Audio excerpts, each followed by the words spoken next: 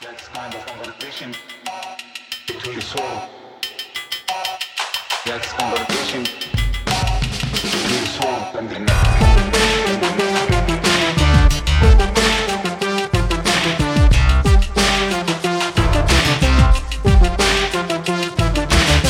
Hello, Prestige Heads, and welcome to American Prestige. I'm Danny Bessner, here as always with my friend and comrade, Derek Davison, and we are excited to bring you the news. Derek, tell us about global military spending in 2023. Yeah, no doubt listeners will be super pleased to learn that humanity collectively spent $2.2 trillion on their military, on our various militaries last year, which is a 9% increase over 2022 and a new annual record. So congratulations to all of us. I think we all had a hand in bringing this about. We should be very proud of ourselves. The United States did way more than its fair share. It accounted for a bit over 40% of that 2.2 trillion, all on its own. The rest of NATO accounted for a bit over 17% of the total, which puts the alliance, if you adjust for rounding, puts the alliance at about 58% collectively of the planet's total military expenditure. Just for clarification, I guess, or context, NATO members collectively account for about 12.5% of the population of the Earth. So we're batting well above our weight here, I think, in terms of military spending. The side kind of tangential piece of this, as has to do with NATO, is that the alliance now estimates that 18 of the gang's 31 member states will hit the recommended level of 2% of GDP in military spending this year. Obviously, the war in Ukraine, the Russian invasion, has fueled a lot of that. But even Germany, which has been, coasting, and frankly, I'm not sure we want Germany to be increasing military spending, but who am I to judge? Even Germany is going to get likely to get over the 2% mark this year. Danny, as you may know, and as people have undoubtedly heard, Donald Trump, friend of the show, U.S. presidential candidate, once and perhaps future U.S. president, suggested over the weekend that if he is reelected to a second term in November, he will not honor the NATO collective defense provision for members that are not spending up to the 2% of GDP line, that he would just tell them to buzz off and invite the Russian military, for example. That was the example he used, to do whatever they want to these countries that aren't paying what he regards as essentially dues to the organization. That's likely to spur even higher levels of military spending, I would think, given the likelihood of a second Trump presidency. So we can probably expect this number to go up in 2024, even beyond. We'll set a new record, new frontiers. It's all a great time to be alive. I just hope until the day that I die at 140, every year we outspend the last year in terms of global. I mean, I think we have to. Otherwise, we're letting somebody win. I don't know, the bad guys, whoever they are. They're gonna win if we don't do that. They certainly already are. All right, let's move on now, Derek, to Gaza. And if people haven't listened, please check out our special on Rafah. It's, I think, quite interesting, and it's free for all. So check that out. But Derek, why don't you give us a quick update on what's going on in Rafah? Yeah, I don't want to cover the ground that we covered with Mohammed al-Safin yesterday evening, but there is what appears to be a mass evacuation of Rafah, uncontrolled mass evacuation of Rafah underway at this point, after days and days of at times quite heavy Israeli bombardment, and under the assumption, well, it's not an assumption, the Israelis have said that there is ground assault on Rafah is imminent. So people have started to flee. We've been hearing that they want to come to Rafah, just like every city in Gaza. And we're so scared, we don't know where to go. As I say, there's no order to this. Benjamin Netanyahu on Friday told reporters that he had given the Israeli military two orders, one to prepare a ground invasion of Rafah, and the other to prepare some sort of evacuation of civilians. You can guess which one has been actually honored and which one hasn't. There is no plan in place for evacuation, but people appear to be fleeing mostly to the north, according to the reports that I've seen. Al Jazeera, for one. They're moving back into central Gaza to Deir al-Balah and the refugee camps around that area. So, there's nothing there. It's all been destroyed, and there's no humanitarian access to these places. There's no humanitarian access at this point to anything north of Rafah, which is where these people are fleeing from. So, this is pick your poison, I guess. Do you want to stay and be killed in the ground assault, or do you want to move someplace else and potentially starve to death? Those are the choices that people have at the moment. And again, really, please check out the special. It's quite important, I think, and I don't always say that. What about ceasefire talks? Yeah, ceasefire talks aren't looking great, unsurprisingly. This is the one thing that could forestall, at least for the time being, the attack on Rafah, and maybe give humanitarian organizations a chance to get into Gaza, deeper into Gaza than they're able to do right now, and set up some actual displaced persons camps with facilities that could handle these people and provide for some of their basic needs to some level of them. The talks are not going well. We talked last week. Hamas had delivered its response to the proposal that was on the table, and the Israelis rejected that. There are still negotiations reportedly going on. There have been negotiations in Cairo. The Biden administration once again sent CIA Director Bill Burns to Cairo to participate in these things earlier this week. But reports out of Israeli media have said that Netanyahu has essentially quit those talks. He recalled his representatives, listened to what was on the table and said, that's it, we're done. If he has, I've seen conflicting reports whether he just quit them altogether or told some of his people to go back to Cairo, but not to participate, to just sort of sit there and be present. But either way, it seems like he is not keen to seriously reengage in these negotiations. Now, this could all be a tactic, the bluster, the promise of an imminent invasion of imminent assault on Rafah could be bluster.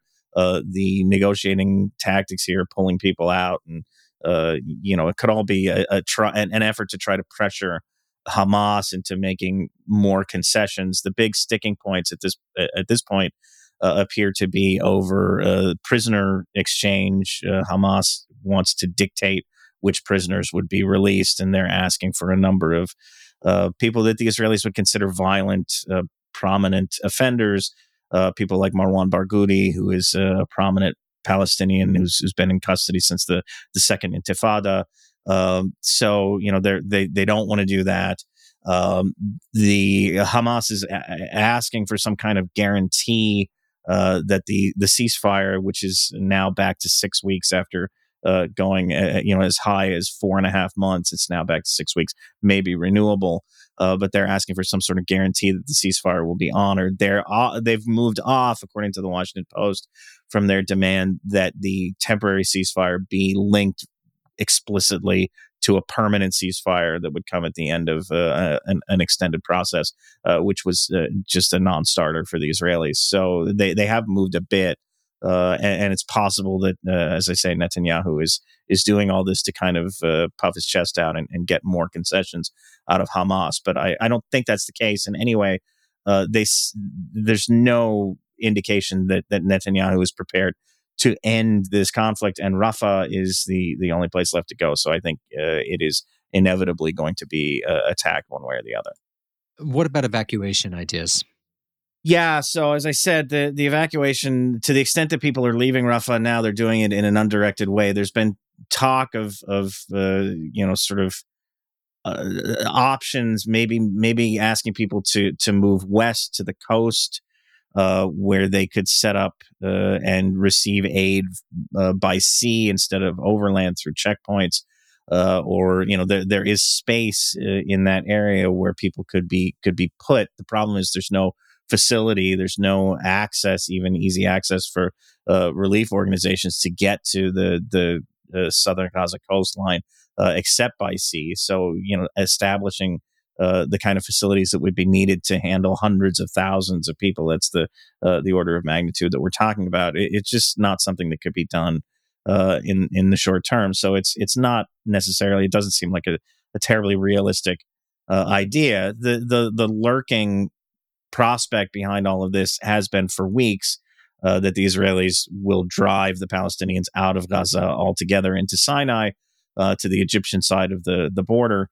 And the Egyptian government has resisted this. The international community has resisted anything that would look like ethnic cleansing. But the possibility still exists that either the Israelis will intentionally try to do this, or that the situation in Rafah will just become so untenable that Palestinians will pour over the border, whether anybody wants them to or not, to try to escape the fighting. There have been reports in a number of outlets that I think were confirmed, were essentially confirmed, I should say, by the Washington Post on Thursday, that the Egyptian government is constructing some kind of holding area. I don't know exactly what that entails, but something in the kind of northern Sinai, close to the Gaza border. This has been interpreted in some quarters as the Egyptians preparing to kind of go back on their resistance to relocating the Gazans and to acquiesce in their ethnic cleansing. But I think more likely, and this is the explanation that the Washington Post got from its sources in Egypt, they're just preparing for the worst case scenario. I mean, this is, they want to be ready in case there is a flood of people over the border. So I don't think there's been any policy change, except insofar as they're sort of seeing the writing on the wall. It's becoming an actuality. Let's move on to Lebanon, where there was a major exchange of fire today and yesterday, on Wednesday and Thursday. Yes. On Wednesday, there was a rocket attack from Lebanon. Now, Hezbollah hasn't claimed responsibility for it, and it's entirely possible this was a Palestinian militant group or somebody else. But the rocket attack hit apparently an Israeli military base and killed a soldier. This prompted a major barrage of Israeli strikes, retaliatory strikes, that at last count, I believe, killed 13 people, 10 civilians, and 3 Hezbollah, operatives or personnel, including one who was apparently quite senior in the organization, at least in its southern Lebanon operations. So that in turn on Thursday prompted a barrage of rocket fire from Hezbollah in retaliation. And, we've talked about these back and forths over and over again since October 7th. But once again, I think there is a fear that things could be headed toward a more expansive conflict. There's a lot for the Israelis potentially to be gained. I mean, there's a lot to be lost, obviously, from a war with Hezbollah that could involve Iran and could become a regional conflict and cause all sorts of horrible things to happen. But if you're, about to massacre 1.5 million people in Rafah, this would definitely be a distraction from that. This would definitely take people's attention away from the fact that you promised an evacuation that doesn't seem to be happening, and an organized and orderly evacuation that doesn't seem to be happening. It would pull the U.S., which, we've gotten another, 24 stories this week about how Joe Biden is really getting mad with Benjamin Netanyahu. Everybody, he's really tired of this guy. He's not going to change policy in any way, but he's really tired of him. It would probably, bury that story, as inconsequential as it is. So, there's plenty to recommend escalating things along the Lebanese border from the Israeli side, and that, I think, is the fear that where we could be headed. Let's move to Pakistan, where there was recently an election. Yes. So Thursday, Pakistani voters went to the polls. I believe we talked about this in last week's news update, to select a new parliament. As we said, there was an avalanche of efforts on the part of the the Pakistani establishment, the military and political establishment, to bury former Prime Minister Imran Khan and his Pakistan Tehreek-e-Insaf, or PTI party. Khan, they've buried literally in prison. Well, not literally buried, but he's literally in prison for many years based on the sentences that he's already received. PTI was banned officially from the ballot, although it ran a number of candidates. They had to run as independents. Well, to great surprise, I think, given all these efforts to crush PTI's electoral chances, the party actually won the election. Its independents, I think 93 of them were elected, and that tops any of the organized parties that participated in the election. But because they ran as independents, there are many, many hurdles that they would have to overcome to form a government. So in the meantime, the actual party that quote unquote finished first, since it was its candidates ran as part of an organized party, the Pakistan Muslim League Nawaz, led by former Prime Minister Nawaz Sharif, has claimed victory. They've announced that they're entering a coalition with the second place, again, put that in quotes, really they finished third, Pakistan People's Party. It's unclear to me how many joint seats they're going to have at this point, but they have put forward Nawaz Sharif's younger brother, Shehbaz Sharif, who served as prime minister most recently prior to the sort of ramp up to the election when a technocratic cabinet took over. They put him forward as their prime minister candidate. The PTI, meanwhile, has tried to basically glom on to a small religious party, the Majlis Wahdat-e-Muslimin party, which could, effectively give them the prerogatives of a party if they're able to get away with this with the electoral authorities. It remains to be seen whether that will happen. So there's a lot that's up in the air here. They've both declared victory. PTI is, as I say, trying to overcome the hurdles that have been thrown in its path. With the election over, PTI-backed candidates are now flooding the courts with vote rigging allegations, something the Pakistani state continues to deny. There have been reports of just outright vote rigging, going beyond the efforts that were made before the election to bury PTI. We've had at least one candidate who has basically won his election. He was from the Jamaat-e-Islami party and was running for a seat in Karachi, and won his election and has now stepped down because he says he discovered that the PTI-backed candidate, who again was running technically as an independent, had votes just taken from him, and so the counting was just literally rigged. And there may be other instances of that. Probably, I would say, other instances of that across the country.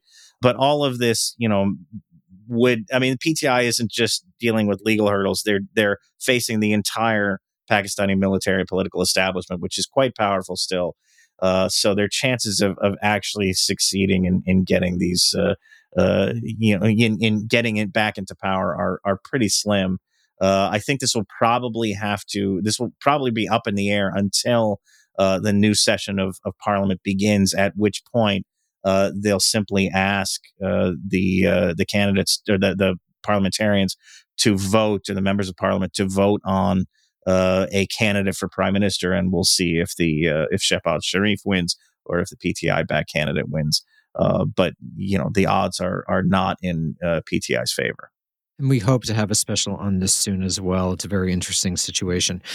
Derek, let's move on to Myanmar, where there have been reports of military disarray. Yeah, the Washington Post, again, we've cited them a lot here, but they did a sort of insider report on Wednesday this week based on interviews that they say they've done with Myanmar soldiers who have either surrendered to rebel forces or defected to get out of the army over the past few months. There are a number of accounts from these people who have already been compiled. The Post that it did, a few more interviews with folks like this, and the reports are that the military, the Myanmar military, is collapsing internally. We've covered this on this podcast. They've suffered a number of defeats, steady territorial losses to a number of rebel groups around the country since late October, when there was a new rebel offensive that began on October 27th. But supposedly the problems go deeper than just territorial losses. That these defectors or people who've surrendered are talking about logistical breakdowns, army units going without food, having to kind of take off their uniforms and go into these towns and villages where they're not particularly welcome, and kind of barter for food because they're not getting any supplies from the government. There've been reports of entire units, the rebels claim whole battalions on some occasions just surrendering to the rebels. Defections do appear to be on the rise.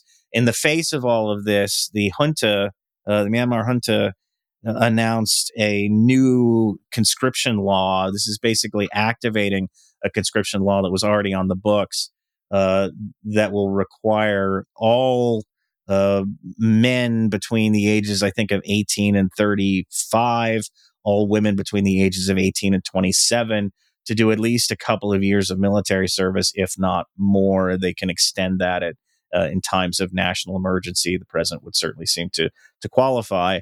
They've also activated another law that was on the books, allowing for the recall of veterans or reservists to active duty for up to 5 years as well.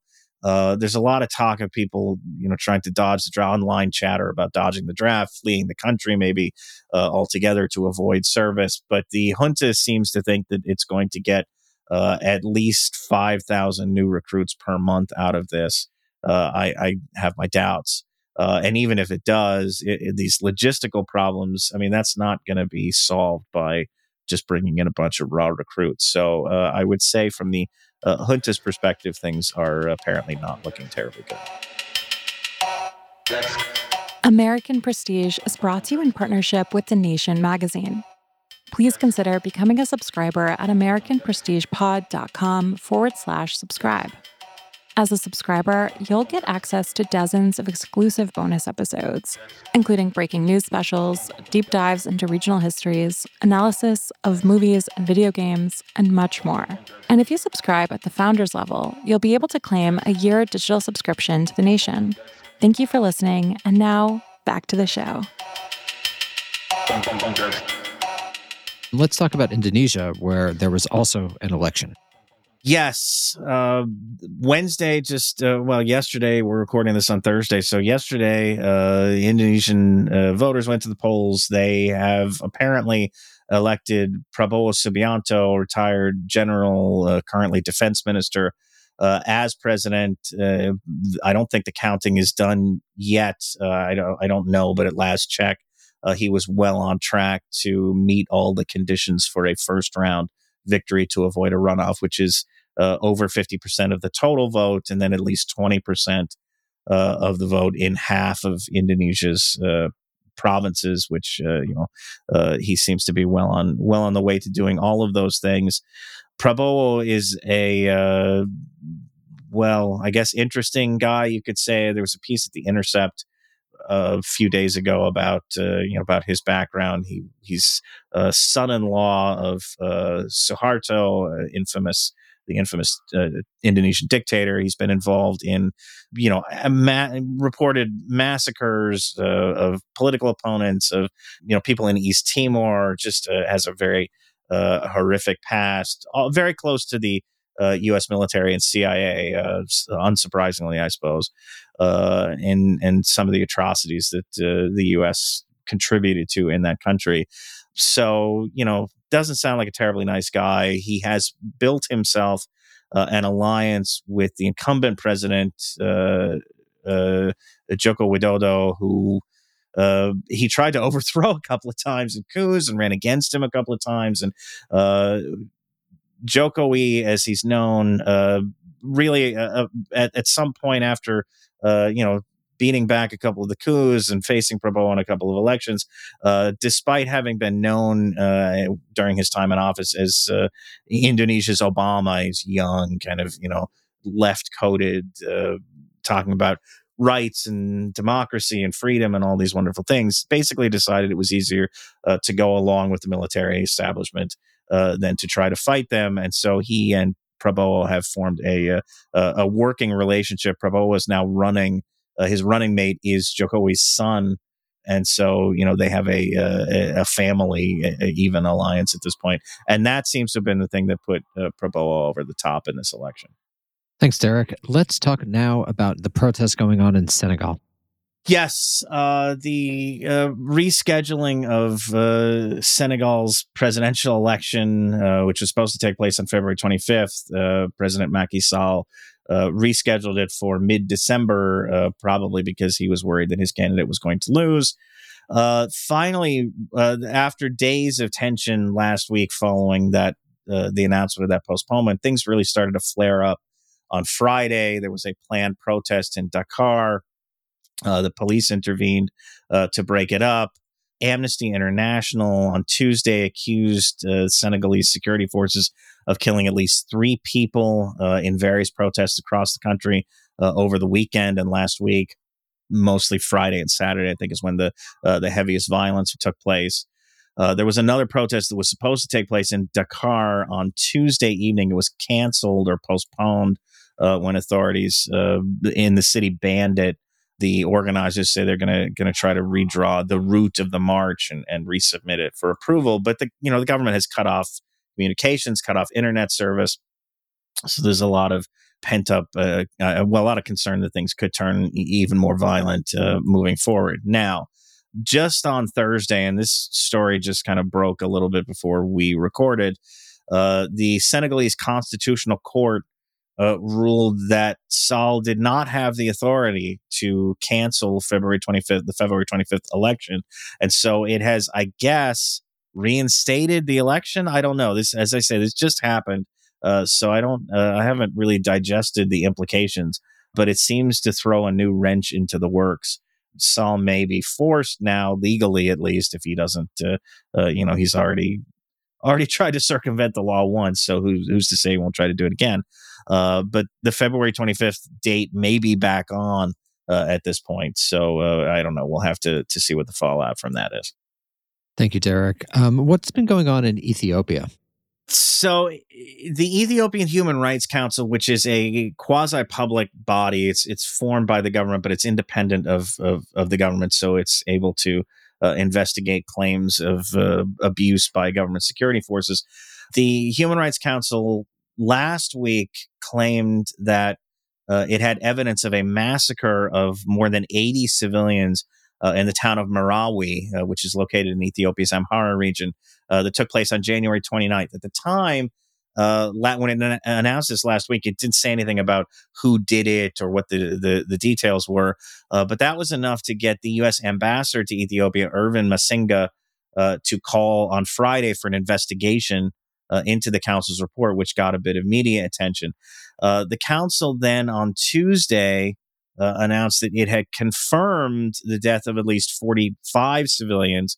The full total is probably higher, but these are the names that they've been able, or the people that they've actually been able to confirm were killed. And they said that they were in fact killed by federal Ethiopian security forces in this incident, this massacre. There were Amhara has been racked for months now by conflict between Ethiopian federal forces and the Fano militia, which was allied with the federal forces during the war in the Tigray region against the Tigray People's Liberation Front.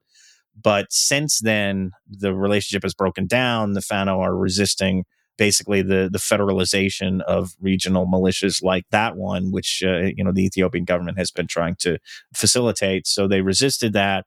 There's been on again, off again conflict in Amhara for some time now, and presumably, or at least according to the commission, these people were executed by Ethiopian security forces on suspicion that they had been aiding the Fano militia. So, just a heinous accusation, one that the Ethiopian government is denying, but, I don't think they've offered much in their defense other than this didn't happen. We reject the report.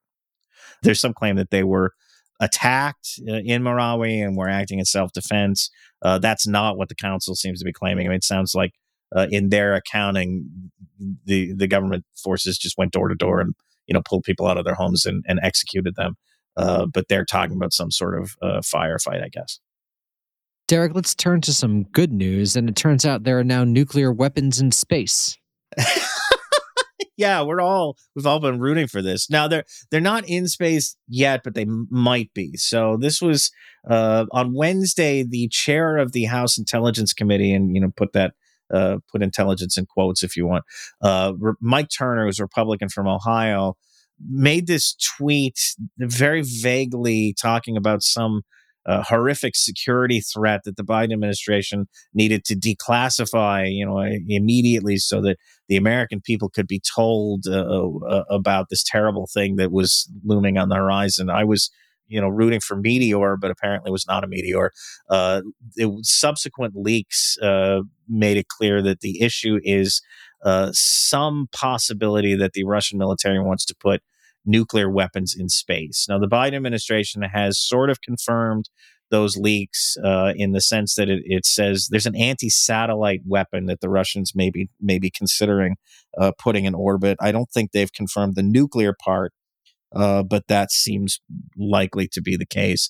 It is not apparently a threat to any targets on the ground or anybody on the ground, but it could be a serious threat to telecommunications satellites in particular, which would be obviously devastating if it were ever used. The White House is reviewing its options. We believe that we can and will and are protecting the national security of the United States. They're not in orbit now. There's no indication that this is an imminent thing, that the Russians are on the verge of doing this, but apparently it's under some consideration. And I don't know what we're supposed to do about it. The 1967 Outer Space Treaty bans nuclear weapons from space. If the Russians did decide to abrogate that treaty, I'm sure the United States would be right out the door behind them. At this point, and threats to satellites, threats to satellite networks are something that have been increasingly part of the military chatter for several years now. It's the reason why we have a glorious space force now, because we needed to focus on this supposed threat to satellites.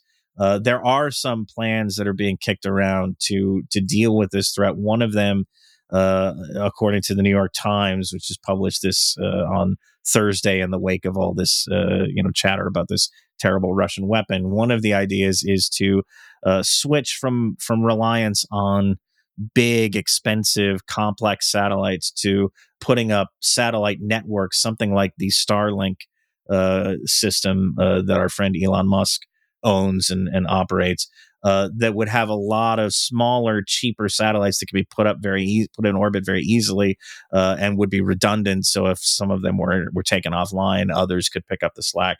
That's one idea under consideration, but this is just going to make it be a flurry of panicked talk. It's the EMP thing for the 2020s, I think. What about Venezuela? It apparently has massed troops on Guyana's borders. Yes. Reports emerged late last week that there were, satellite images that the U.S. government had seen, that some news outlets had apparently seen, that showed Venezuela massing military assets near the Guyanese border. Now, people should be aware, we've talked about this also on the show, that Venezuela has a territorial claim on the western, I think 2/3 or thereabouts of Guyana. It's called the Essequibo region. Venezuela has had a claim on this area that goes all the way back to colonial times. But the discovery of potentially large oil and gas and other mineral resources in that region has sort of escalated that claim to something of a priority. The Venezuelan government held a referendum in December in which voters, a few of them anyway, turnout was probably pretty low, but voters supported the idea of annexing the Essequibo region. So that was followed by meetings. Nicolas Maduro and Irfan Ali, the president of Guyana, met and promised not to settle this dispute by force. And they had a gentleman's agreement on this. But according to the Venezuelan government, which finally came out over the weekend and spoke up about this military buildup, admitted that it was doing it. The Guyanese government, it says, has been issuing what it called illegal oil concessions in the region. Illegal because, of course, Venezuela claims that this region is part of Venezuelan territory, and it should be they should be the ones issuing any oil concessions. So that's what they're saying, or how they're justifying the military buildup. There is no indication that the Venezuelans are planning to invade Guyana. I don't think that's in the cards, although, who knows at this point.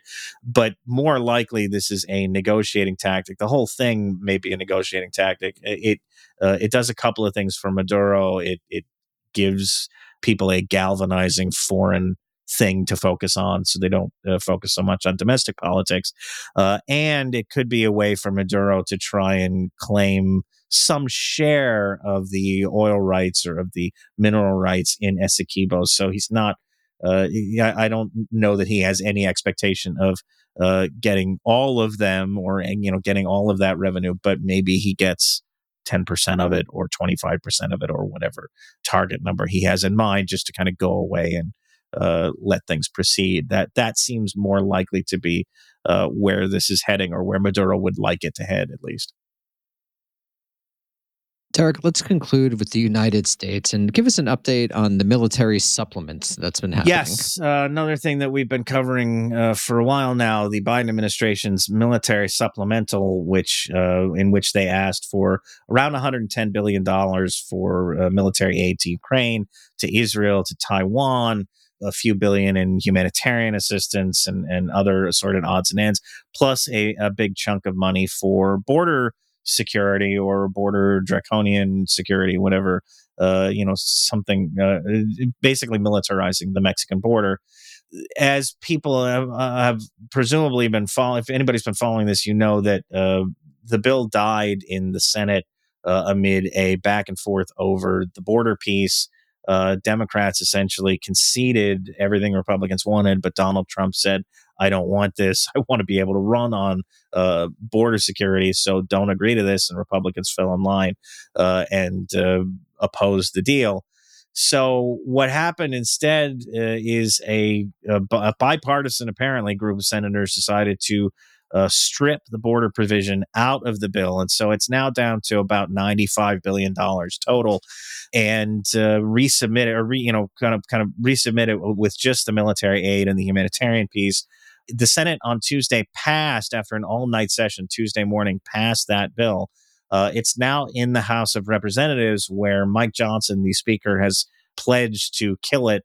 But there are some legislative ways around that, and Democrats are reportedly, trying to see what options they have to get around Johnson's opposition and get the bill to the floor, where I suspect it might pass. I mean, the Republican majority in the House is not large, and there's probably a significant chunk of Republicans in the House who would like to see more aid for Ukraine and Israel and Taiwan, and so that could be enough to get the bill passed if it comes to a vote. But that's the big if. Of course, about most of the bill, about $60 billion, is earmarked for Ukraine. The United States is more or less handcuffed at this point in terms of providing any additional military aid to Ukraine until this measure passes, at least at a substantial level. Well, Derek, thank you so much, and thank you everyone for listening. We'll see you soon. Bye. Bye.